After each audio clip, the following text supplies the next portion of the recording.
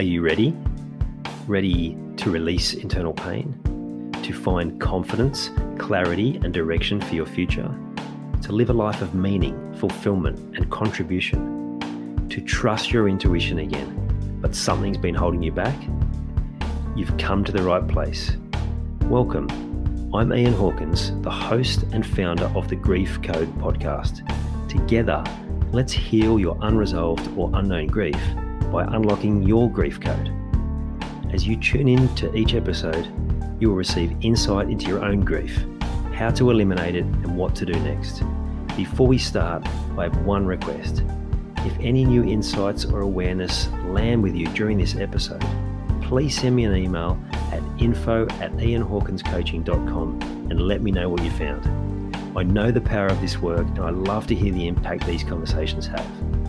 Okay, let's get into it. Afternoon, everyone. It's Friday again, so here we are for another chat. This week I have Stewart McNully. Welcome, Stu. How are you? Going well, thank you, Ian. Friday, I love Fridays. It's the best, yeah. Just been weeding the garden, so got outside, bit of fresh air, and just cleared the mind, ready to go. Oh, I like that. We might talk more about weeding the garden because I think that's going to be relevant for our conversation. Firstly, how good is that background you've got there? It's pretty flash. I can't take any credit. My wife, she's the design guru in the house, so lots of people say, "Oh, it's a bit awesome." It's just a piece of Marimekko, just material put over a frame. Looks pretty cool. Yeah, wow. I can have a red hat or a yellow hat I don't want my shiny head. So there we go. A little bit of a distraction. There you go. Oh, I won't be able to look at you without thinking about you wearing a hat now. So that's great. Okay. So a little bit about yourself, Stewie, like what you do now. And then we might dive back a bit and look at, how you came to be where you are now. Yeah. It's a pretty interesting. I often will look back and go, how did I get here? People go, well, what are you doing now? And what I'm doing now is it's an evolving creature. I run a business called Next Level Elite, which is essentially was set up as a mentoring program for elite athletes from different sports. Saw there a bit of a market to bring together different people from different sports to learn from each other. And then I bring in experts in different fields who can share their knowledge. So it's really all about people prepared to give back, but share information with others, and we can all learn from other people. And the business is now, I'm at a point where I'd like to spread it to more people than not just here in Adelaide, across Australia, which is starting to happen, and also internationally. And we'll talk about that later on about how that's happened. But essentially I work with people. I like to help them steer the ship, and we've got to find out where they're headed first, and we've got to work out between ourselves where that destination is. And without that, I can't really help them out. But I can certainly throw a few questions their way to support them to work out a bit clearer what that is. And then, we work out a bit of a plan moving forward. Love it. And I love that's a good lead into what we talked about just before we came on air, which was one of the podcasts that you put me onto. And it was Ben Crow talking about we have to help people to find what they want. But before we help them find what they want, we have to help them to see who they are. But most people are too scared to do that because they're frightened of what they might find. So that's probably a good lead in for you to ask around what's happened for you in the last 6 months at a time where you had already been doing that work of who you are and where you're up to. So you were getting help in different areas, but maybe share a bit of a pretty powerful story that you've been through over the last little while and how you've dealt with that. Yeah. Been interesting. So like everyone, leading into COVID, I was actually looking to go online with my business and thought, how does this work? And then a guy from America, a friend, said, we'll do a video chat. Let's do this Zoom thing. I went, what? What are you talking about? Zoom? Anyway, now I'm an expert on Zoom like everyone else, but it helped open my eyes as to what's possible. What happened, and I just look back to the list, what happened back in April this year is that I jumped online via LinkedIn and pretty much put out a message. I know this is where we'll get to the other part in a minute, but I put out a message just to people saying, hey, my name's Stewie. I'm into athlete mentoring, and anyone who wants to have a chat about it, let's do it. And so there, I put it out to maybe 40-odd people, came across one particular guy who had some pretty amazing contacts, and I thought, well, why not just ask the question and put the hand up and say, who wants to talk? And out of that, I think there was about 8 people. One was your good self, who said, I'm in. What does this look like? And starting having a chat. And some of the others were really interesting people. There was a guy called Lee McDermott, who was an Olympic gymnast, who ended up being a head coach for Cirque du Soleil for about 4 or 5 years, I believe. Very cool. Yeah. Guy called Graham Thompson, who was an international rugby player for Scotland, who it was as if we'd been mates for 20 years. He really just got on there and went, how you going? How you travelling? I went, oh, well, actually, we're going okay. And we spoke for 2 hours and have consequently caught up with people. So what was happening in that space for me was like, okay, there are people out there who actually I can learn from, and then it just sort of continued on, and hence we're having a chat now. Yeah. And then I believe it was about May. So a month after that, I ended up with a little trip into hospital.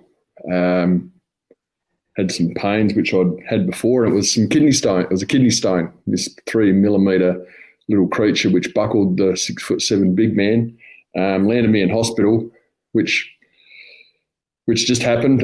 We dealt with it, got on with things, and then a good friend of mine said, how about you go and speak to this homeopath who might be able to support you in reducing the possibility of getting these kidney stones back. And I know you and I have spoken about this, and went and saw this lovely lady who said, we will manage we will test and see what the energy levels are doing in your body. So what you'll do is hold on to these couple of rods, or electric little rods, and it'll measure the energy. And I said to her, do whatever you need to do. Slap me in the face with a wet fish if you need to. I don't care what you do.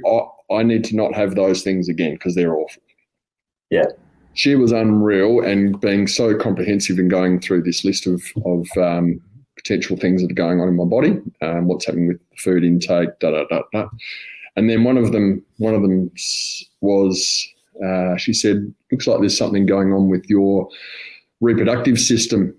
And she said, is everything okay there? And I said, well, yes, but I knew in the back of my mind that I'd been keeping check on my left testicle, which for about 12 months had been feeling different for what of the word, just sort of, I knew something wasn't quite right. It was not sore, but just felt different physically.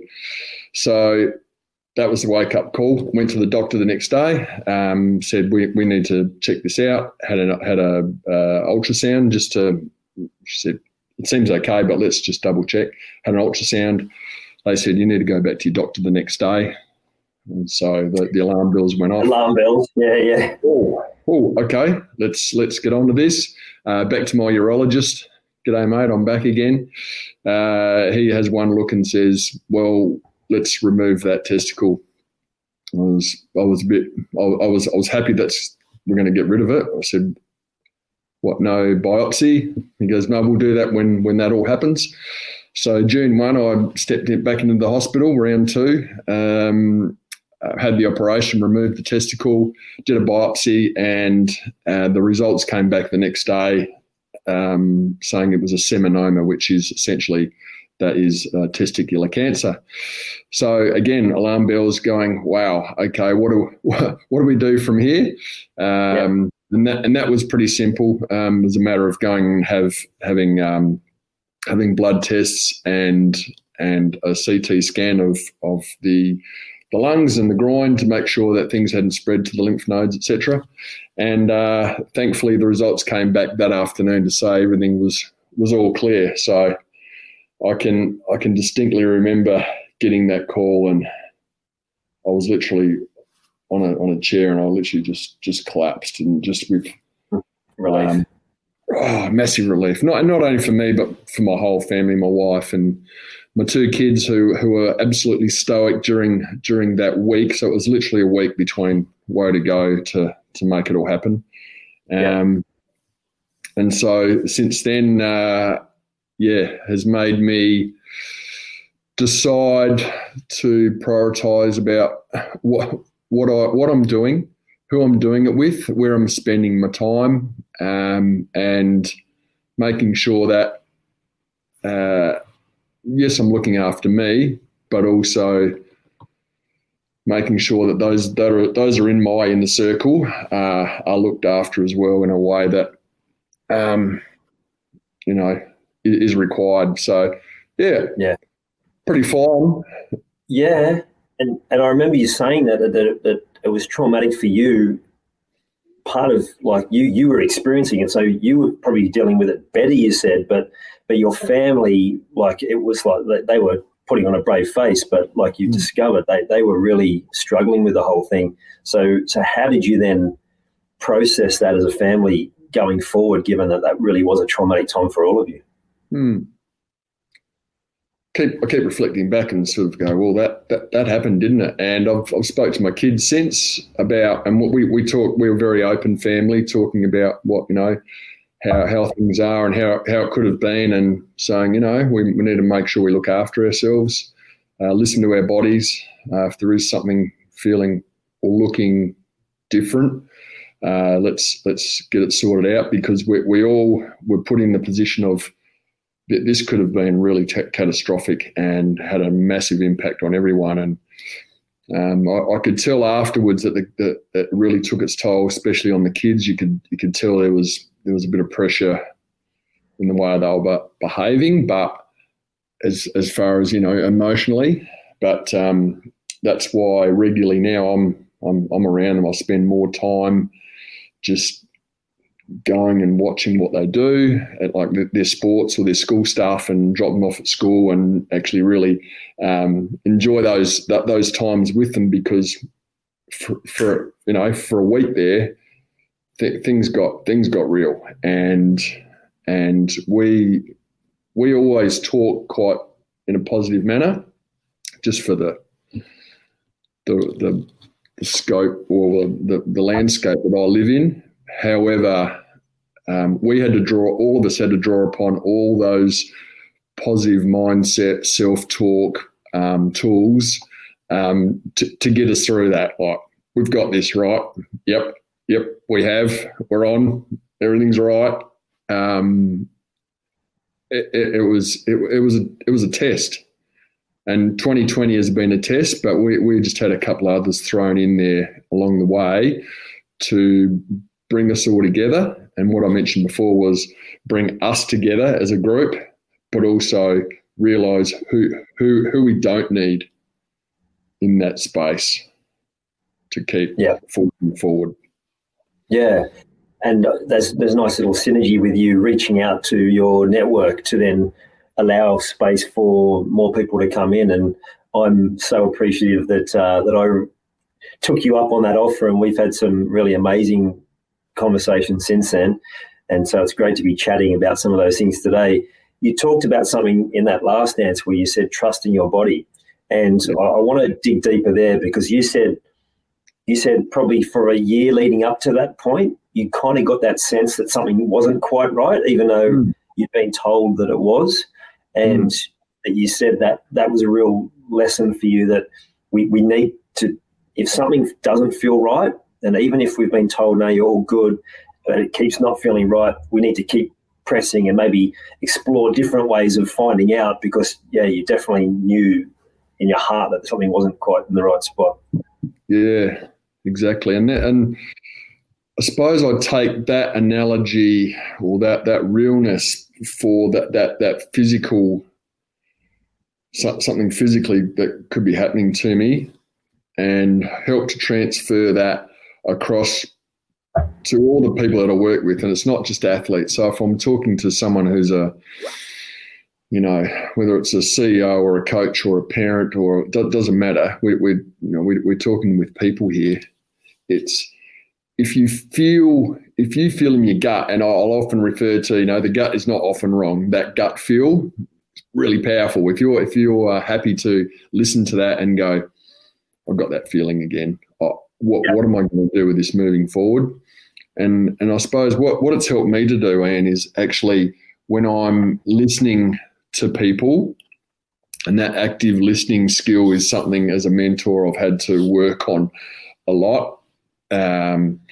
Less talk, more listening, to actually really listen, but ask those right questions of those people, because it's tough. It's tough to put the hand up. It's tough to ask for that help, unless you've got someone there who can actually draw that out. They know something might not be right because they know you.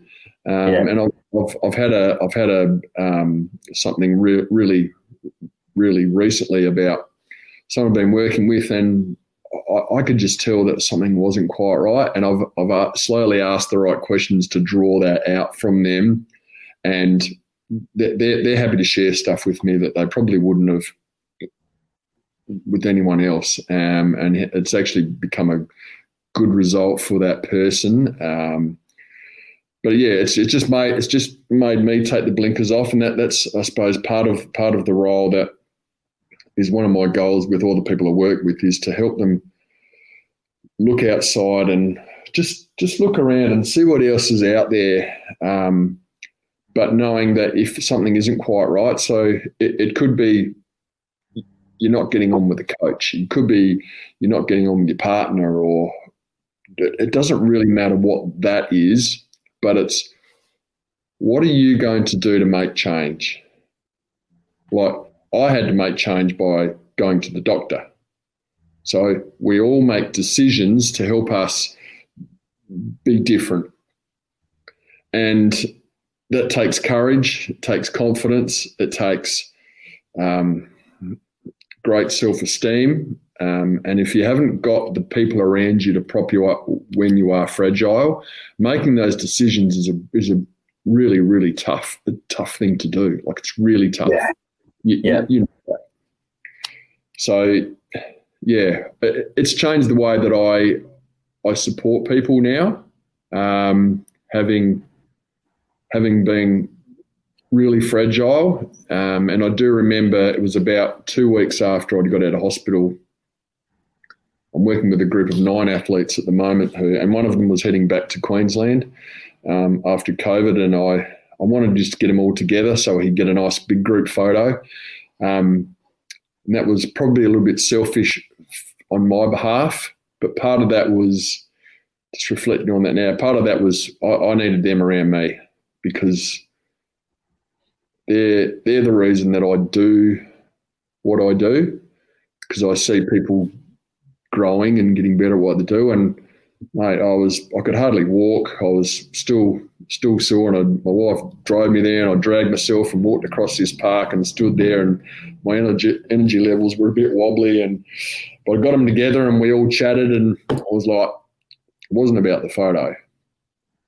That was that they thought it was, but for me, I needed these good people around me, because they're the ones that, it was their turn to prop me up. Yeah. As opposed to the other way. So good. You've worked in that space long enough that you know that when you allow yourself to be that active listener and ask good questions, you actually learn as much, if not more, than the person you're helping, because it's often shining a light on something within yourself that might need attention, or it's just getting you to look at the world in a completely different way. So I love how you've described that. Yeah. I sort of, probably took me about 2 years since I started, and I started this about 6 years ago. It was probably about 2 years in. I realised how much that I was learning from these individuals, and I thought it was going to be about me sharing information with them and supporting them, and you need to do this, and here we go. But very quickly, I was taught by, and especially more these younger people, like some as young as 15, were sharing things with me, and I was like, wow. So from that point on, every time I start with a new person, whether it's a group, individual, teams, I say to them straight up, I'm not here to tell you anything. I'm here to share some information. But most importantly, all of you, every one of you, are going to teach me some stuff. So thank you in advance for doing. And they sort of look at me a bit funny and go, "Oh, what do you mean? I can teach you. You're the mentor." Like, trust me. Yeah, absolutely. I think it's Jim Rohn. He says, when the student is transformed, the teacher is also transformed. Hal, it was great to chat to you earlier in the week. I'll have to get you on here for a chat very soon. Return the favour. So you mentioned before gut feel. So something that's shown up for me recently, and a great reminder, is sometimes when we follow our gut feel, we don't get the result we're thinking, and then we might not trust our gut next time. It's remembering that when we follow our gut, it doesn't always take us to the actual thing. It just takes us to the next step, which might be the next step, which is the thing.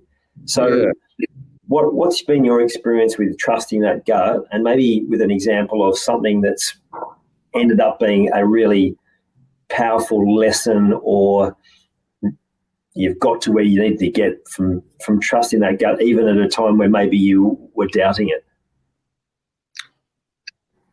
I'll give you an example. It's probably a real example would be what I'm doing now in this business, because when I started, I really just jumped ship and said, I'm going to have a crack at this. I just need to do it, because I knew I could help make a difference with people. I know people talk about making a difference, but I know I really can, getting that relationship with people and then bringing people together and then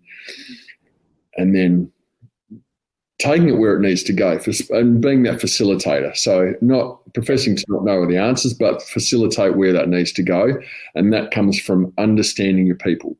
So the only way that works for me is for me to understand the people. And then there was probably a few times in that first probably 3 years where there was lots of knockbacks and people just going, "Oh, yeah, we don't need that stuff. We already do it, da da da." And I was like, okay, who's next? Who's next? I'll knock on another door. I'll knock on another door, because I know this will come. And some people who supported me right from the get-go would rock in, see me after a couple of years and going, "You're a stubborn bugger. You're still just hanging in there, aren't you? You're not going to let this go." I said, "No, because I've actually found the thing that drives me. I feel really lucky that I'm doing exactly what I need to be doing." And it took me 45 years to work that out. Okay, so people think, "Oh, you're doing what you love." Great. It took a long time, and it took a lot of risks to get there. And I know I chatted with you about this another time, which was having the courage to take that first leap, and that's where that gut feel. So I've just worked out how I can wedge this in. So when I was teaching at a behaviour management school, was there for 8 years. It was really, really challenging, and I got to a point where I walked into my principal's office one day and said, "I'm done." He said, "Yep, I've seen people not even last half a day here. So I think you've managed quite well to get through 8 years of dealing with tough situations. And so the gut feel kicked in quite quickly for me for that to make that decision. And since then, I've actually worked in probably 3 or 4 other positions where for me to pull the pin on being where I need to go, the gut feel would kick in. Sometimes I reacted on it a bit quicker than others. But the gut feel was the first indicator for me to go, all right, you're not comfortable and what needs to change and what are you going to do about it? So I'm pretty sure that got easier as each time I'd change things. And now running my own business, there would be times I'm thinking, what am I putting all this energy into and where's it going? But that's when the reverse gut feel of you've got this. You know what you need to do. And that has transpired, I suppose, early this year, starting with the LinkedIn call out for me. And I wrote in notes before about, giving myself permission to actually open up and say, hey, anybody else want to talk about what I'm doing? Because I love it. and what's happened since then, and I'll look back at now and going, all of a sudden, really since then, all of these awesome people have come into my world, all right? And yourself being part of that, because when I'm talking to you and you get the same thing, you walk away going, right, pumped. Where am I going next? Having those people around you, and I've actually welcomed a couple of people in to work right alongside me at the moment to help expand where I want to take things, and they're in it for the right reason. And I know that again, that's from gut feel, from experience, knowing that people have been and experienced great things. And a guy that I lean on when I need to. I caught up with him this week, and his words were, you know exactly where you need to go. Just keep the eyes open, the right people around you. You will be fueled by what that needs to, because all of a sudden you've pushed away or decided not to let in those other tire kickers within your world. Makes it so much easier. So yeah, gut feel for me, it works. But I've had to endure and make some really tough decisions to get confidence in knowing that when I listen to it, I'm cool. I'm cool with what that is and where I need to take it. I love it. You touched on something before, and I'd love to hear about your own, like how you've had this skill instilled in you and how you're helping other people now. And that is that ability to take action and just do it. Because I know there'd be a lot of people who have maybe reached a part in a point of time in their career who either because of circumstances that have led them to have to now look at like a different way of working, or maybe they're just at that point where they don't love what they're doing and they're thinking of changing direction and they're not sure what to do next. Yeah. You've done it continually over your career. So where do you think that ability to do that was installed? Because I'm sure it would have been much earlier than your adult years. And also, importantly, how do you help other people to create that same shift in the work that you do now? Yeah. Okay. So the first part, how did I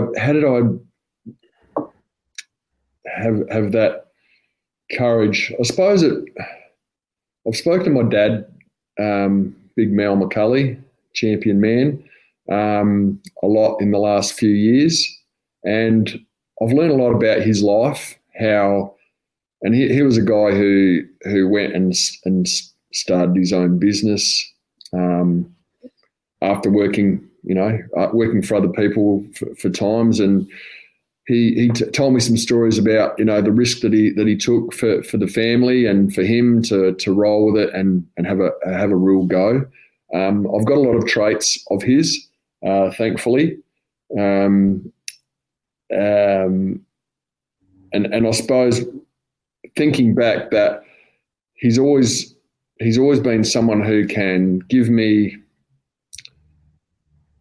confidence in knowing that you're good at what you do, back yourself, keep working hard. He's always going, work hard, make sure you're doing what you need to do, and keep knocking on doors. And and he's told me those stories over the years, and I suppose subconsciously I was sort of listening to those things, because he used to tell me, like, he used to go and just drive up driveways of farmers and go and knock on the door right around Australia and just go and see people. But he had that ability to have the relationship with people, and so that's something that was certainly passed to me as a youngster. And I've always been able to strike up the relationship with people. And an interesting one is I always got on with the bad kids at school. Like I don't know why, I used to be able to talk them down.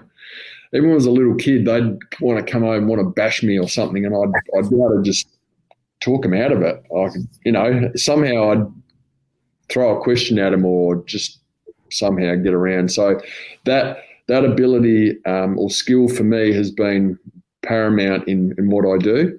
And then the second part of your question, I suppose, Ian, is that what happens now is, because I've been able to, I've experienced lots of change and ability to make those decisions.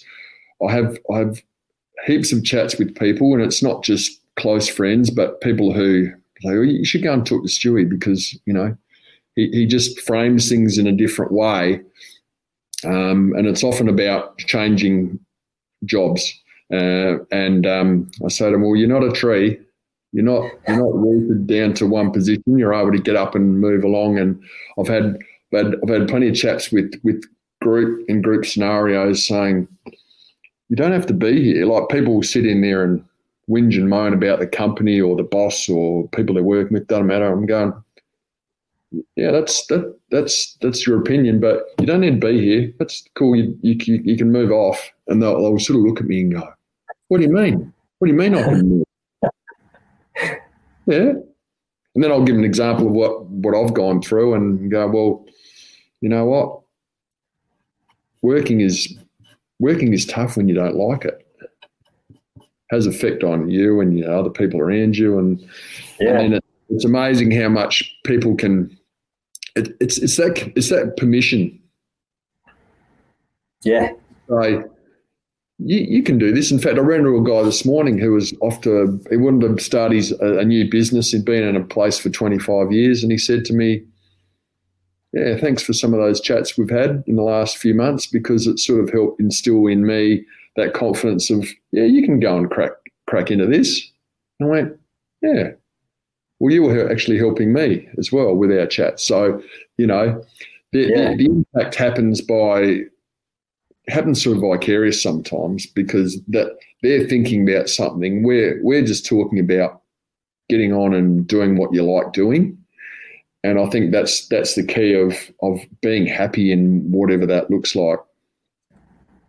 Yeah, I think it's really important to share those experiences with people when they have had an impact.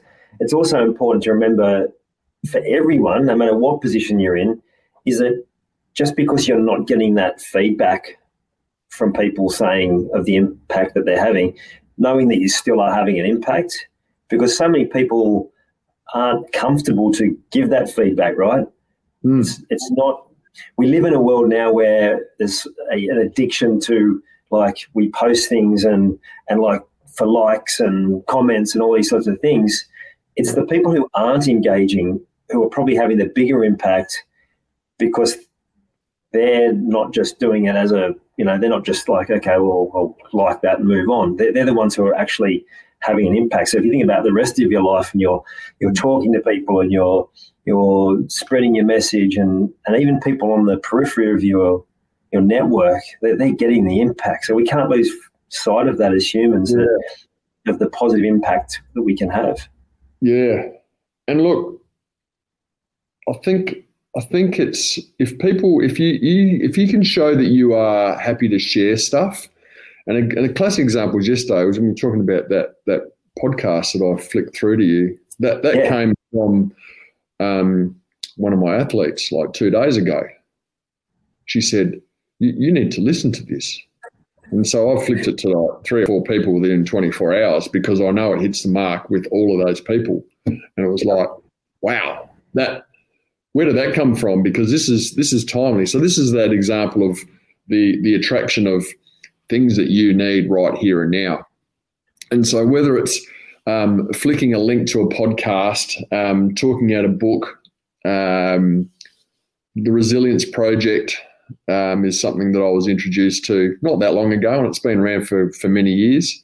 I read it and went, why didn't someone tell me about this earlier? So relevant to what I do, and I've consequently flicked it to some people who are really struggling in some areas of their lives, and for them it's been actually really life-changing for them. All I did was recognise, because I'd spent the time probably 4 years ago with some of these people, getting to know how they tick. I've got the relationship. I know exactly what they need. 4 years later, I go, I've got a book for you. So it doesn't just happen.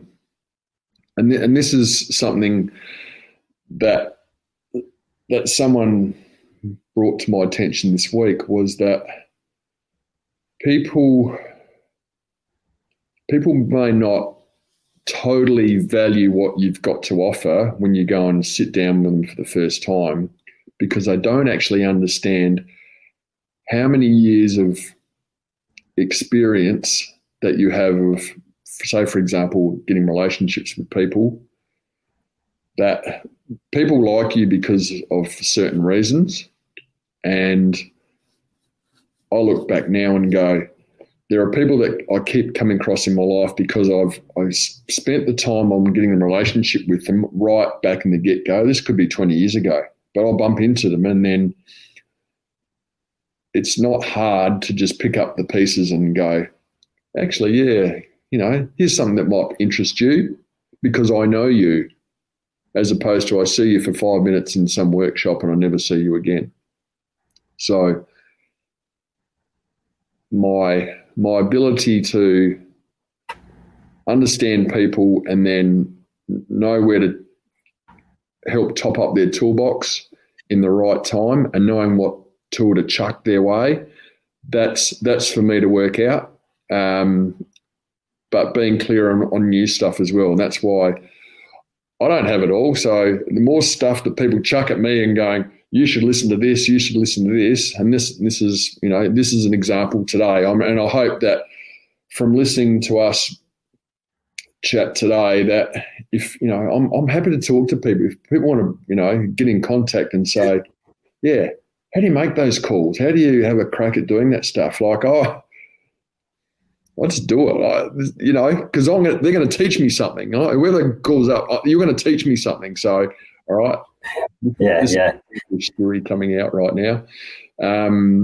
It's what drives me in my day to day.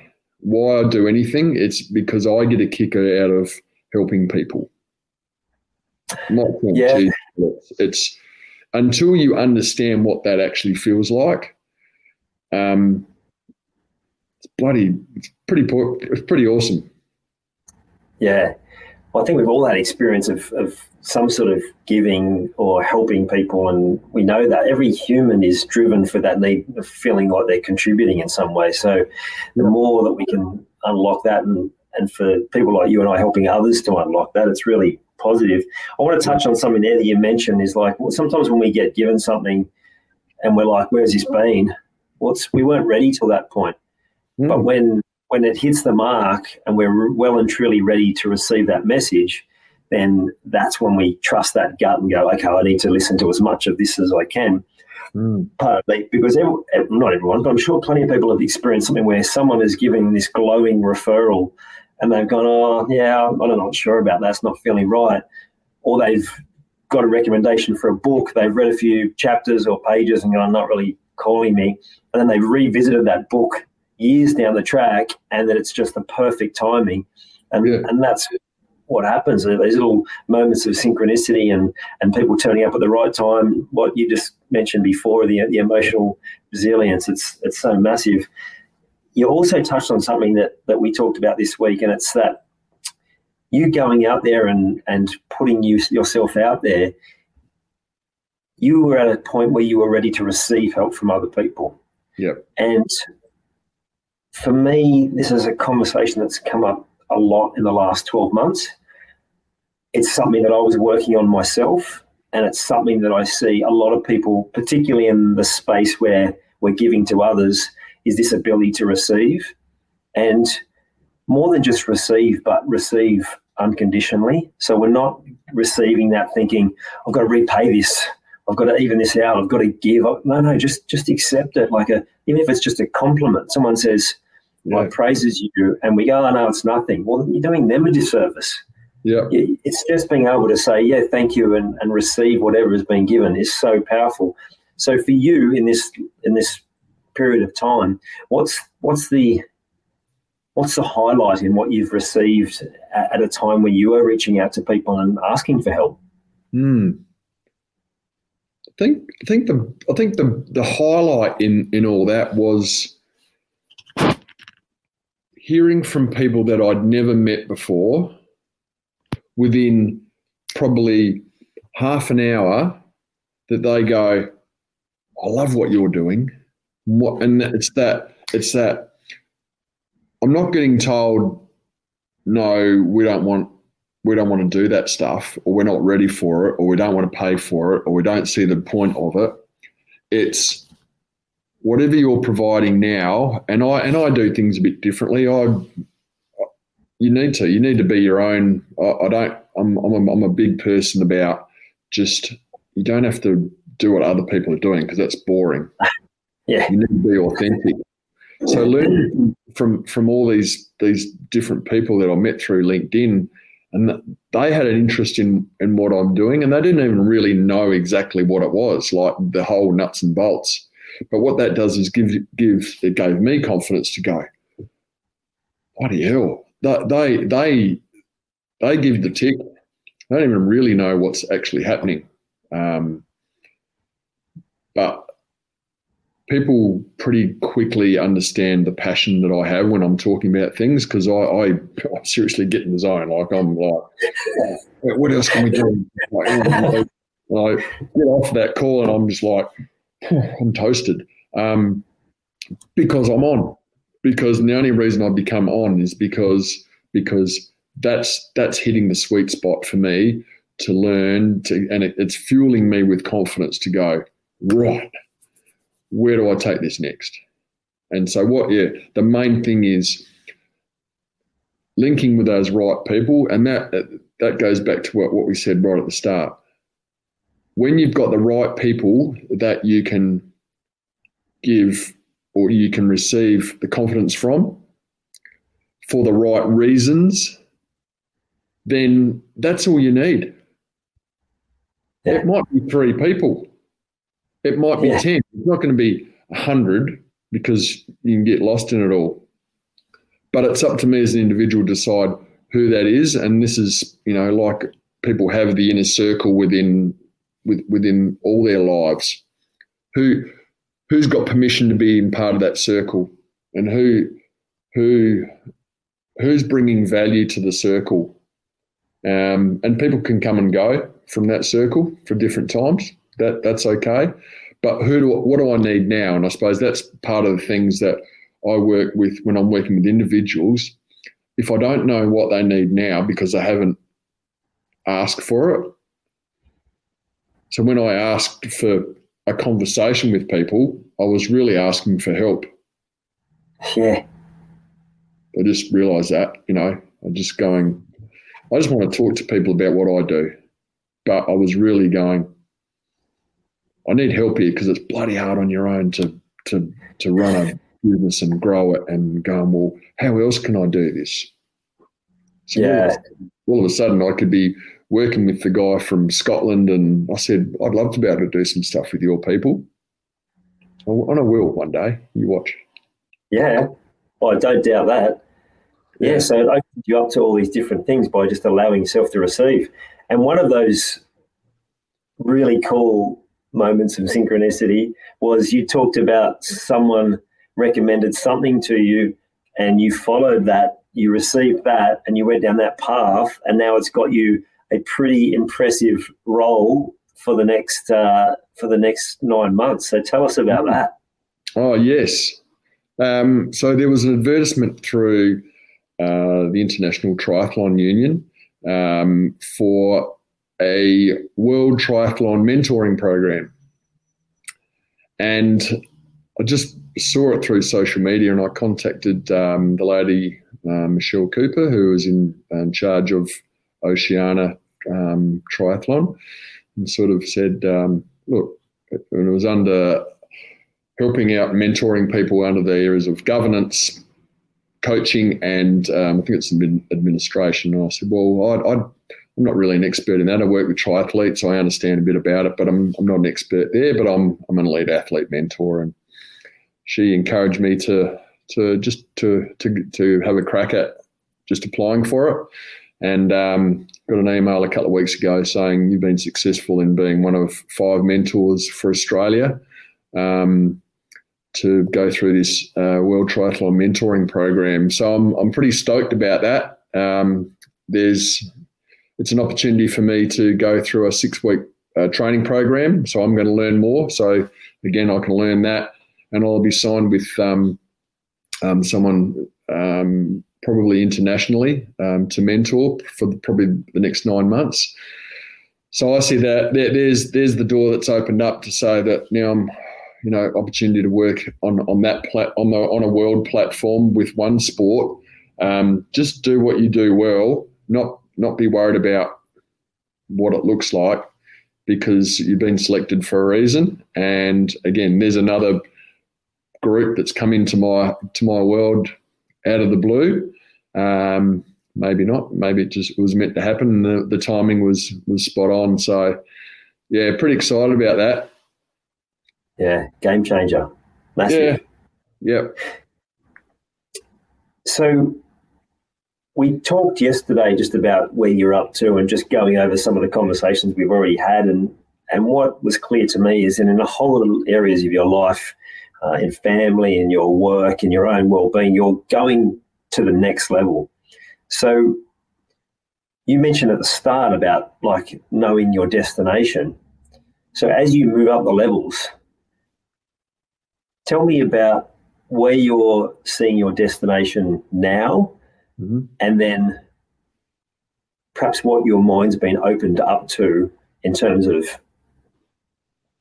how that destination could be even more impressive given how much you've grown over your journey. Yeah. And I think that the destination was to, I suppose, be self-sufficient and just keep ticking on and running my little 10-week programs and working with some individuals and teams and just be comfortable. But what's happened in this last 6 months is that aligned with some people that have actually been in business on the world stage. So they've been big. And when you've been big, you've seen some great things, some not great things, but you've also, I feel privileged that I've found some people that are willing to stand alongside me to help guide me through that, because I would look at being on the big stage on a massive scale a bit scary. I haven't been scared about working with people internationally, but I've been scared about or concerned about how do I take this business to an online business so I can touch with more people. But then I go, it's not just, it needs to be not Stewie-centric. So I'm actually wanting to work, and I've started working with some of my athletes now to be mentors and other people, and then I can actually bring people in like Ian Hawkins, because you already do what you do. So you can be part of that platform as an example and go, well, I've got experts. I already use experts in my current program. Yeah. And let's use people who are all over the place, whether it's here or the UK or America. There's people like us everywhere, and I'm willing to bring them along for the ride, because before I was trying to, be brave and try to soldier the whole lot. I can do this, big man, right? I can do it all, but no. And I needed some help, so I put the hand up.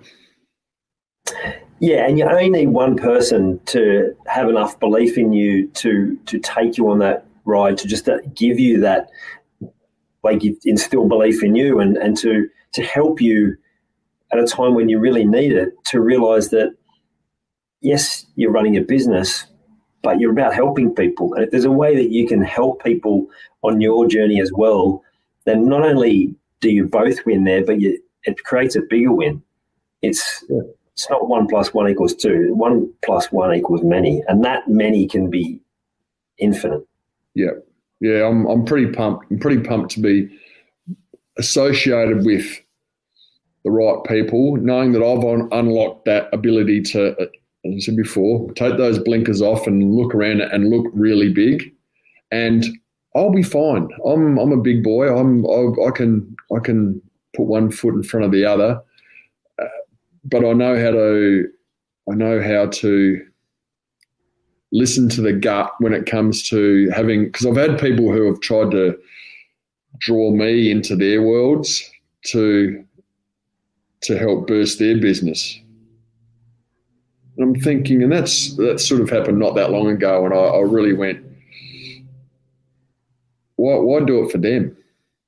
I can fire up my own gig. I can draw people into work for me and with me. And I don't like that word for. It's with. I want people to work with me, because they will bolster what I can offer, and they can't do it on their own either.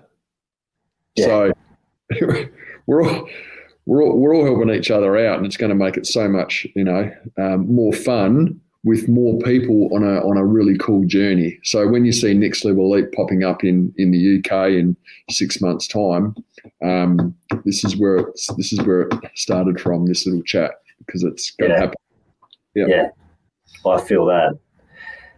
So at a time now where people might be experiencing uncertainty, they know that they want to live in a different world, they want to improve in different areas, where would you suggest or recommend that they start that process with themselves? Like, what's the first step to start looking at what might be possible, so they can really start creating an exciting destination for their future as well?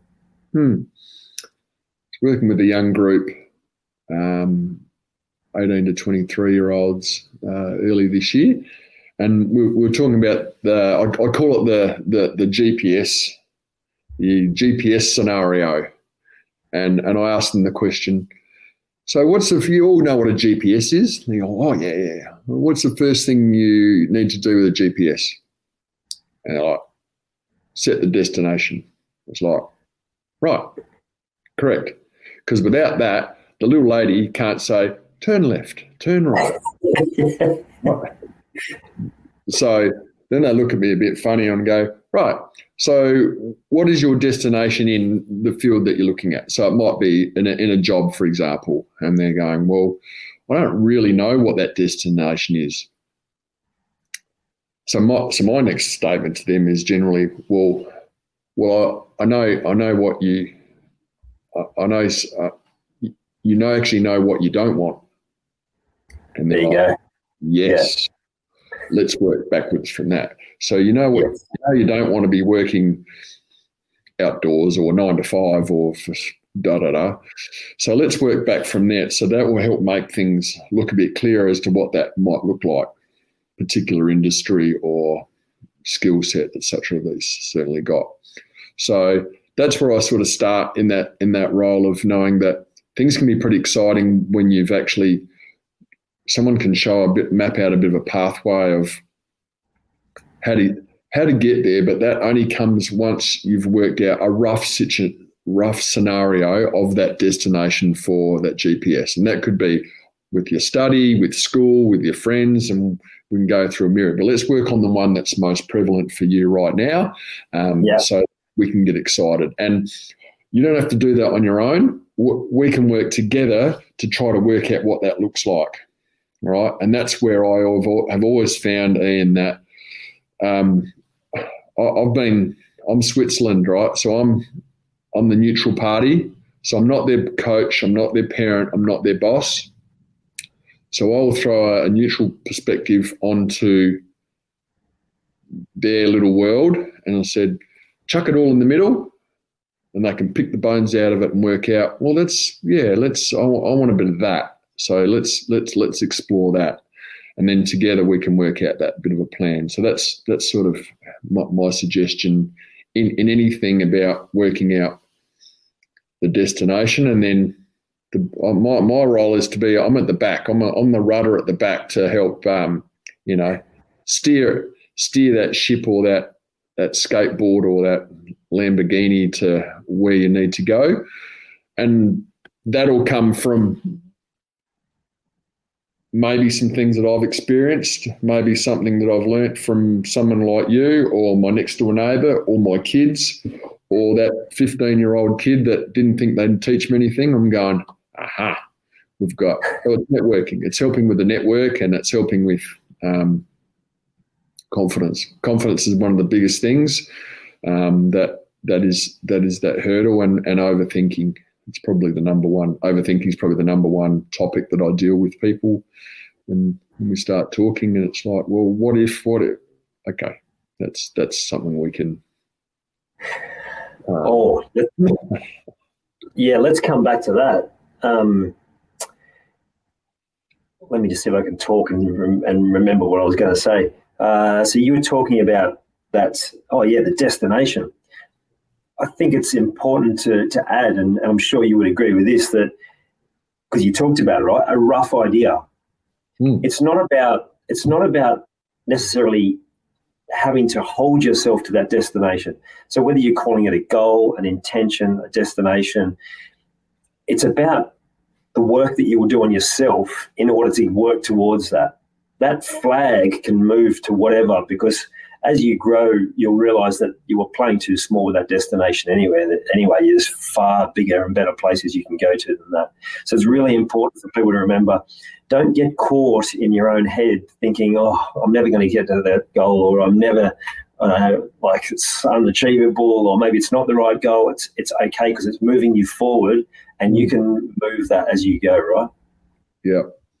And that's part of trusting the process. Yes. It's a conversation I have with a lot of sports people.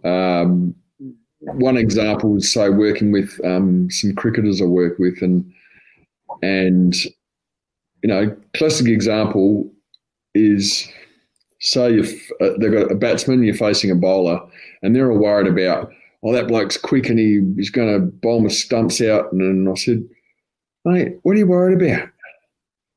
What are you worried about? They don't even know where the ball's going to land. They might think they know where it's going to land, but when it comes out their hand, it could go anywhere. They're not absolutely perfect. So you just deal with whatever gets chucked at you. So it's a really good way for people to sort of go, yeah, right. Right. He might run in quick, but he might do a Bob Hawke and not let go of it real early, and it might be Johnny Howard. Yeah, Johnny Howard. Thanks. That might happen. So why waste our energy worrying about what might happen, and actually trust the process as to all you need to do is watch that ball as it comes and then deal with what's thrown up to you. And going back to what you're talking about, it's you don't know what's going to get chucked at you, but what can you control moving forward in any of those scenarios? I don't know where I'm headed, but you know what? If I've got all the other things lined up, I'm holding myself accountable, I'm communicating well, I'm organised, I'm getting the right sleep, just those little things, trusting that process moving forward to actually day to day, hour by hour, getting things done, ticking the boxes. The scoreboard will look after itself eventually, as we say. Because we're all worried about what the score is. While we're looking at the scoreboard, we're not looking at the ball or my business or listening to the person that I'm talking to right now because I'm watching someone walking past. So I'm not doing what I'm meant to do and being great at it. Yeah. I think you've kind of answered the question around, like, what would you suggest to people when they're stuck in that overthinking? Because it's going back to process. And you mentioned before about sharing. I'll share a podcast with you and for the viewers as well. So a mate of mine put me onto this the other day. Shane Watson's got a great podcast and he interviews different cricketers. And he interviewed Justin Langer. And Justin Langer was talking about like having those clear processes. And he said what you said before about watching the ball. And he knew that when he was batting, if his eyes were level and looking straight down the pitch, his nose was looking straight down the pitch, and he watched the ball, then the rest of it will take care of itself. But what I found most interesting is now that he's not a batter anymore, he's not playing cricket, but he's coaching, he uses that same mantra to pull himself back into line in all parts of his life. So he talked about, I've got some stuff going on with my 23-year-old daughter and she's out and I'm worried. And he'll go in this, like, as we do as humans, create this whole story about all the scary things that could happen. And he just brings himself back in this, just watch the ball. Just watch the ball. And watching the ball is just a way to recenter and just think, okay, well, what's the reality of the situation? And as you said, focus on what you can control. So is there anything else that you would say to overthinkers? Because I think I know that a lot of overthinkers at this time will have had more time than usual to think, and they may have ended up a bit lost in a spiral of overthinking that hasn't been healthy. So what would you say? I think the main thing is to have something which is their reset button. So it's okay for those thoughts, and we always have thoughts that pop into our brain like so many times. I think there's a stat, something like, I think we have 10,000 more synapses each day in our brain than our grandparents did. Wow. Things to deal with, phones, things happening, internet. So we make a gazillion more decisions. So when thoughts come into our head, because we're filling our head with so much more guff, one is to recognise that whatever's come in and then what we do with it.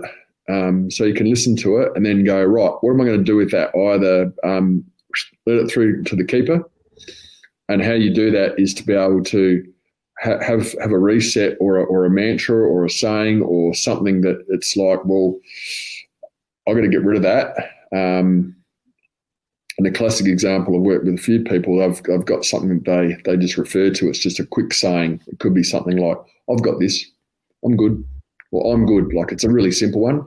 I'm good. And then all of a sudden, that's gone because you're telling yourself, I'm good, or you're seeing that. So it needs to be that reference point to go to very quickly, and then have that ability to focus on something else which is positive, related to not what you were thinking about. And whether it is just like, we've got so much time on our hands that if we're in the habit of worrying about the things, what we can also get good at is practicing thinking about the positive things. So when we aren't thinking about the blah, blah negatives, we can be looking for the great stuff. And something that I do with some friends of mine is we talk about the trees. So trees always look great, right?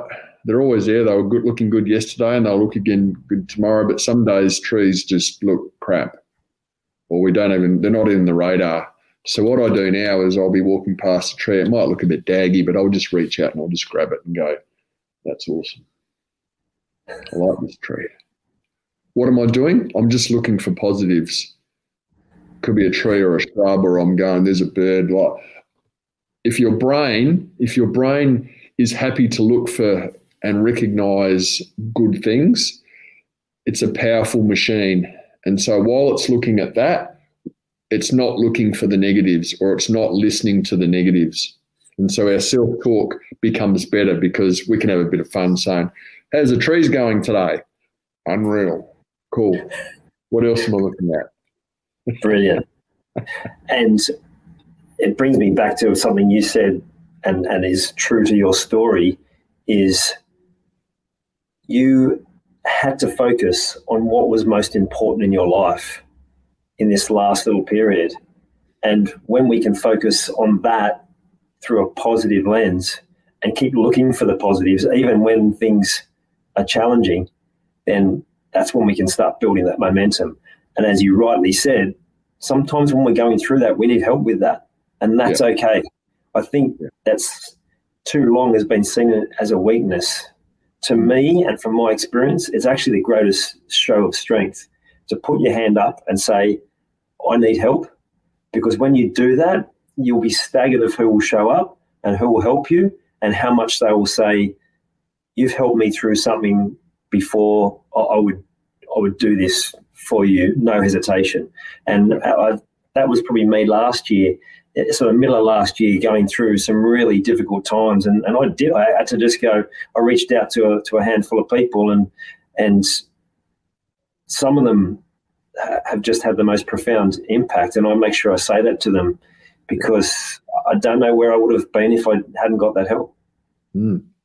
It's it takes more courage to put the hand up and ask for help. And 99 times out of 100, if you ask for that, HELP, if you ask for help in whatever form that is, people get that you wouldn't have asked them if you didn't trust them. Yeah. And they will always give you something. They might not give you the whole answer, but they'll give you something if you ask for help. Yes. Because that's human nature to go, yeah. And I'll ask people to ask that question of people, any chance you can help me out? And all of a sudden, yes, you have my attention. I'll give you what I can. All right. Yeah. So yeah, if people can take one particular powerful thing out of today is that have the courage to reach out and say whatever that is. And it might just be getting some direction. It might just be getting some validation on what they already think, like I did with you guys. And they're going, whatever you're doing, it's great. And that's enough for you to keep going. Yeah. Or look over there because there's some shiny stuff over there that you've never heard of before, and it's unreal. Yeah. Okay. Yeah. Nah. So right. And you may just be surprised what you find.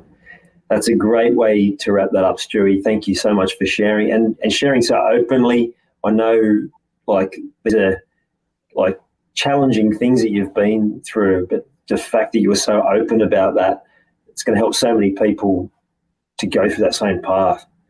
They might feel things within themselves that they know need attention, and it's better to find out sooner rather than later when you can actually make a difference, not hide from it because you're scared what you find. You actually end up in a worse place. So thank you so much for sharing that, Stu. I really appreciate you, and I appreciate you giving us that wisdom and guidance today. Good on you, mate. Cheers, I've mate. had fun. See you later. Great. See you, mate. I hope you enjoyed this episode of the Grief Code podcast. Thank you so much for listening. Please share it with a friend or family member that you know would benefit from hearing it too. If you are truly ready to heal your unresolved or unknown grief, let's chat. Email me at info@ianhawkinscoaching.com. You can also stay connected with me by joining the Grief Code community at ianhawkinscoaching.com/the Grief Code. And remember, so that I can help even more people to heal, please subscribe and leave a review on your favorite podcast platform.